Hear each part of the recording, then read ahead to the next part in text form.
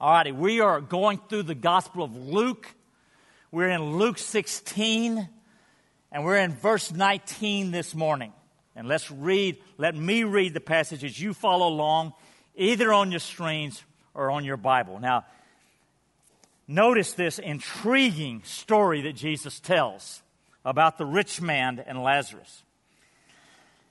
There was a rich man who was clothed in purple and fine linen, and who feasted sumptuously every day. And at his gate was laid a poor man named Lazarus, covered with sores, who desired to be fed with what fell from the rich man's table. Moreover, even the dogs came and licked his sores. The poor man died and was carried by the angels to Abraham's side. The rich man also died and was buried, and in Hades, being in torment, he lifted up his eyes and saw Abraham far off and Lazarus at his side. And he called out, "Father Abraham, have mercy on me, and send Lazarus to dip the end of his finger in water and cool my tongue, for I am in anguish in this flame." But Abraham said, "Child, remember that you in your lifetime received your good things, and Lazarus in like manner bad things. But now he is comforted here, and you are in anguish. And besides all this, between us and you a great chasm has been fixed, in order that those who would pass from here to you may not be able, and none may cross from there to us." And he said, "Then I beg you, Father, to send him to my father's house, for I have 5 brothers, so that he may warn them, lest they also come to this place of torment." But Abraham said, "They have Moses and the prophets, let them hear them." And he said, "No, Father Abraham, but if someone goes to them from the dead, they will repent." He said to him, "If they do not hear Moses and the prophets, neither will they be convinced if someone should rise from the dead." Amen. Please be seated. All right, church. What is Jesus telling us in this parable? You know, some of the stories of Jesus are not so clear. And this is one of those. I wrestled this week. I started studying this thing before I went on our 2-week trip, and I was working on the way back. And this week, Lord, what does this mean? What is the point? Is the point involving money? I mean, is that why he starts with the rich man and the poor man? But pretty soon he's not dealing with money. He's dealing with heaven and hell. And is it the nature of the afterlife and heaven and hell? Or is it how do you get into heaven and hell? And then there's that stunning statement at the end that even if somebody rises from the dead, they won't repent if they won't listen to the word of God. Jesus, what is this parable about? Sometimes it's crystal clear. Sometimes it's not so clear. And one of the ways to understand the Scriptures is to take things in context. By context, I mean in the flow of the narrative, in the flow of the study. God did not give us individual verses as individual items dropped from heaven on, just each one as individuals. In fact, the verses in your Bible were not added until the 1500s. God gave us books of the Bible. He inspired men to write down and write letters or write books to people. And there's a flow of thought just with any book. And so one of the principles to understand the Scriptures is to take things in their flow and understand the context. One of the reasons that I normally preach through books of the Bible is it's just so you would get things in context. And I'm just sort of modeling how to study the Bible. Now, what's the context of this parable? Well, the whole chapter is really about money. In fact, if you are here in Luke 16, 1 through 13, there's another difficult parable, which is clearly about money. If you were here 3 weeks ago, remember there is a very wealthy man, and he's got a dishonest manager running his estate. And he's cheating, and so he calls him in and fires him and says, "Get your books together." And the guy cuts a few deals to make some friends to take care of himself after he gets fired. And lo and behold, Jesus commends him. He says, look at that shrewd man. He says, you do the same thing with your money. You make friends for the future by means of unrighteous money. And what's Jesus saying? He says, look, be as harmless as doves and as cunning as serpents. Be shrewd. That is, don't be dishonest, but be street smart in your use of money. This is how you can be street smart. You're not going to live forever here on this planet. You're going to live forever in eternity. Make friends for eternity with your money right now. Friends, that's what you're doing with the chunks. That's what you're doing by sending us over to do these things. That's what we're doing all around with the ministries here. As you give here, you're investing part of your money in the kingdom of God, and people are getting reached and for eternity. That's what you're doing. And so Jesus is talking about that in this parable, but he ends that parable in verse 13 in a very striking way. So let's look at it. Luke 16:13. Luke 16:13. This is what he says at the end of that parable. He says, no servant can serve two masters, for either he will hate the one and love the other, or he will be devoted to the one and despise the other. You cannot serve God and money. So here is this classic statement from Jesus that the rival in the human heart for God is really not Satan, not the enemy. It's money, because money has this power about it. It just gets a hold of us and it blinds us and it does all kind of damage, so we got to watch it. Money's not evil, but the love of money is evil. So use it as a tool to reach people for eternity, that you can enjoy things, but don't serve it. Don't love it. Don't be preoccupied with money. Don't be enamored with money. Don't be impressed with the Bill Gates and the Warren Buffetts of the world who are so wealthy. Don't be just awestruck by money. Serve the Lord. Serve the Lord. Money is a tool, not an idol. So he says that, and then guess what the immediate next verse says in verse 14? Is something. Verse 14, the Pharisees, who were lovers of money, heard all these things, and they ridiculed him. Are you kidding me? They're standing right in front of Jesus, the Lord of glory, who walks on water and does incredible miracles. And he's teaching them about that, and they had such a love affair with money, such bondage to money, that they were scoffing at him. Ha! Ha! Because they had this deep-seated thought and belief that God had favor upon the wealthy, and that your wealth was a sign that God had accepted you and had blessed you. Now, friends, we know better than that. We know that God doesn't favor the wealthy. We know that God doesn't love the Bill Gates and the Warren Buffetts of the world more than the little villagers in Malawi that I saw 2 or 3 weeks ago who have no pair of shoes or maybe one pair of clothes. We know that. But somehow, at times, we get foggy. We're immersed by world. We're immersed by wealth. We're the wealthiest culture in history. Compared to all of the people in world history, the wealthy aren't those folks that have a lot more money than us. We're the wealthy. We're the wealthy. We're in the top 0.5 percentile. We're the wealthy. And it's easy to get the foggy notion slipping into our mind that somehow God's favor is on the wealthy. That God's blessing is on the wealthy. That God's acceptance is on the wealthy. That's what the Pharisees thought. Now, we think about it. We know that's not true. We know that money is a tool, that wealthy people can love Jesus and they cannot love Jesus. That poor people can love Jesus and not love Jesus. You got to watch money because it can sway you and deceive you, and you can start trusting in it. So you got to be careful, but not a bad thing in itself. But we are immersed in wealth, and it is easy for us to begin thinking that somehow maybe we're a little special because we got more money.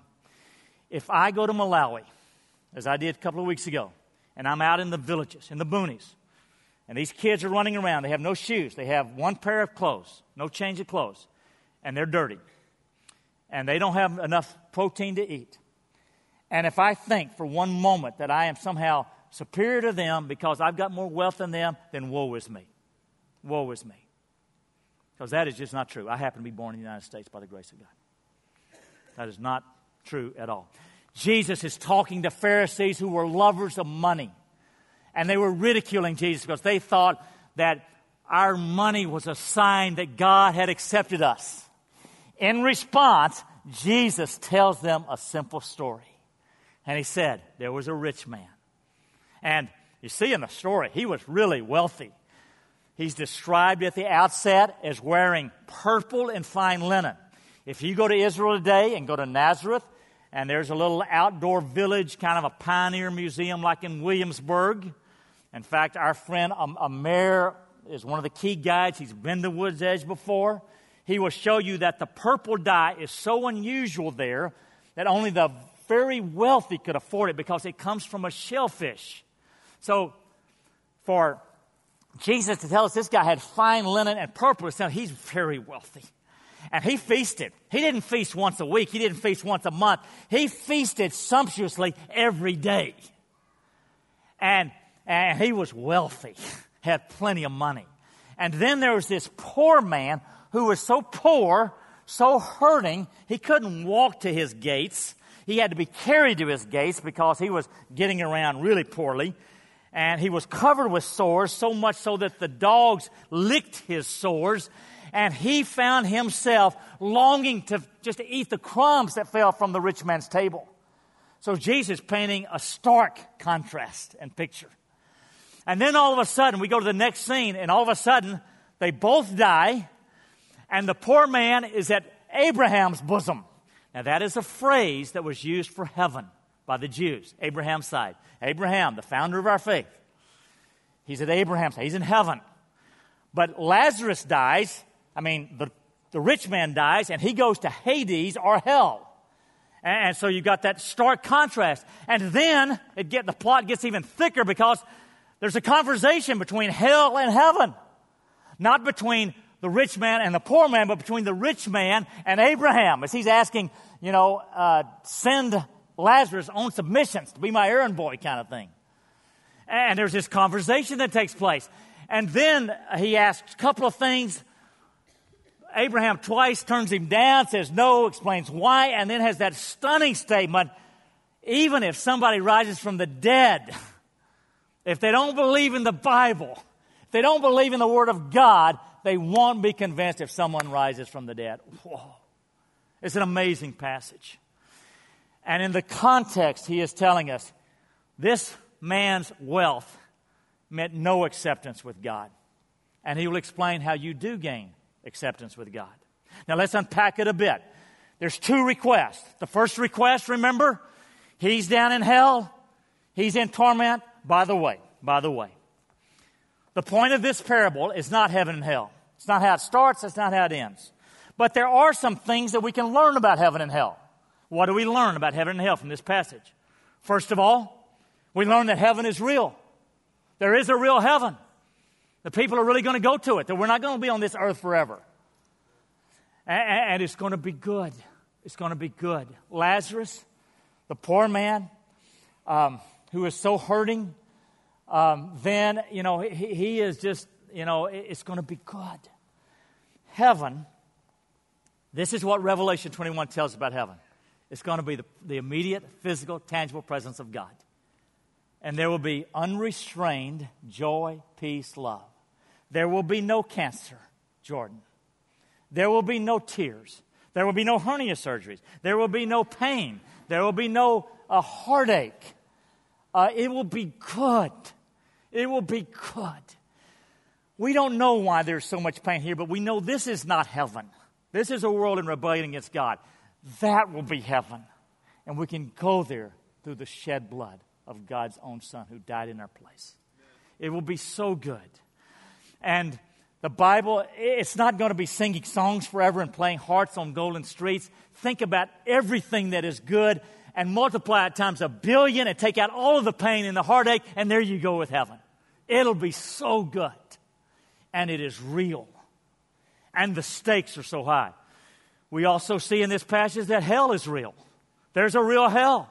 And it's not good because it is the absence of God. And the absence of God means the absence of good. And there will be pain, and there will not be joy, and there will not be love. And it's more horrible than we can imagine and bear to even think of. But there is a real hell for those who will spurn the grace of God that He holds out to us. And there's some questions and mystery about that, but there is a real heaven and there is a real hell. Now, you also see in this passage what we see elsewhere, that when you die, you go immediately either to heaven or hell. There's not some soul sleep till the end of time. And that is consistent with what we see elsewhere in the New Testament, that when you die, you immediately go to heaven if you have trusted Christ as your Savior, or you immediately go to the absence of God, to hell, if you haven't. Also, you see that those places are final. There's not going to be, a bunch of second chances like that. This is just inherent in the sovereign wisdom, the justice of God that we don't begin to understand, but He understands it. And there's no purgatory. There are no second chances. There is an unbridgeable chasm. These things are just part of the warp and woof of this teaching. Now, the rich man asked Abraham, send Lazarus to wet my tongue. But do you notice how he says it? You notice his language? He plays the race card. He plays the Jewish card. Watch what he says here. He says, Father Abraham. Hey, I'm Jewish. Hey, I'm in. Do you know that the Jews in the first century felt that because they were Jewish, they had an automatic entry into heaven? Some of them think that today. There are a lot of folks in churches, by the way, who think that because their parents were Christians or because they grew up in a church, they get an automatic entry into heaven. Not so. You know what Jesus says about that? He says nobody gets into heaven because your grandparents, you're born into it.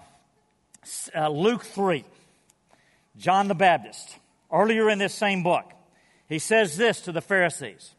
In verse 7, he said therefore to the crowds that came out to be baptized by him, you brood of vipers, who warn you to flee from the wrath to come.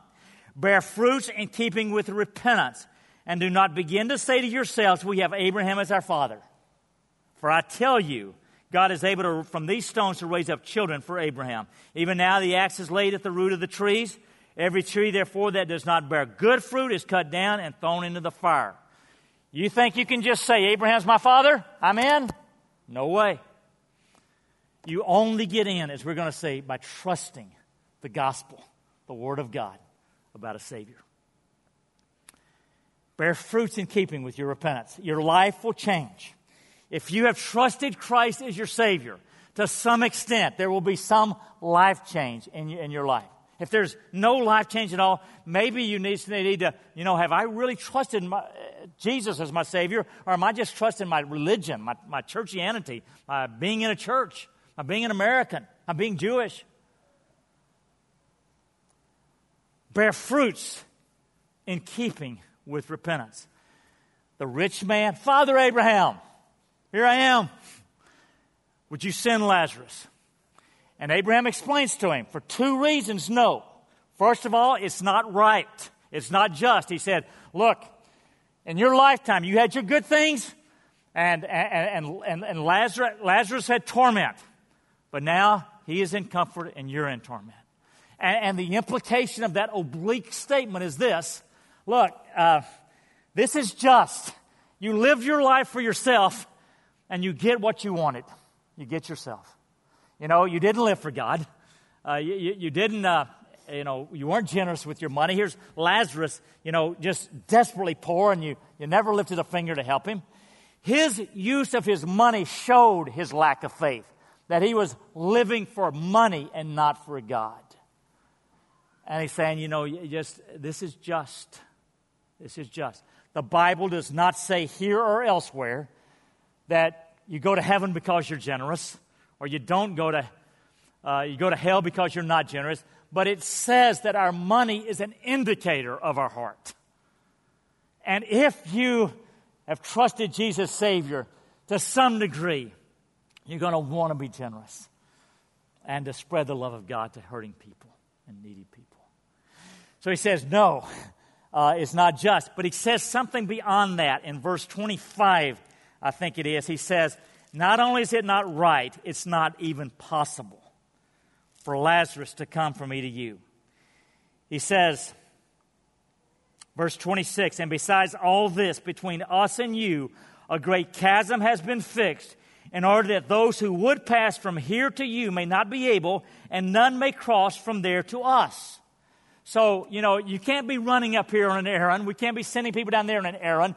There is an unbridgeable chasm beginning at death between heaven and hell. No purgatory. No second chances. No, excuses, that sort of thing. Your real heart will be shown by then. Will you receive a Savior or will you not? Or in your pride, will you reject a Savior? The Bible says in Hebrews 9:27, it is appointed for man to die once, and after this comes judgment. Not after this comes another waiting period, another opportunity. After this comes judgment. Friends, we don't understand everything about this.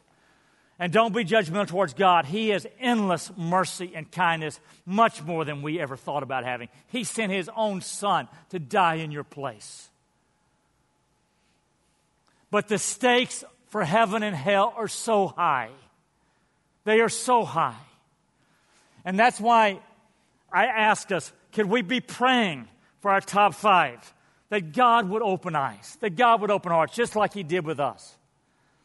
And that we would be reaching out and be available and alert. And some of us, including me, need to raise the bar much higher because the stakes are so high. Heaven and hell or eternity. And Abraham says to the rich man, impossible chasm lies between heaven and hell.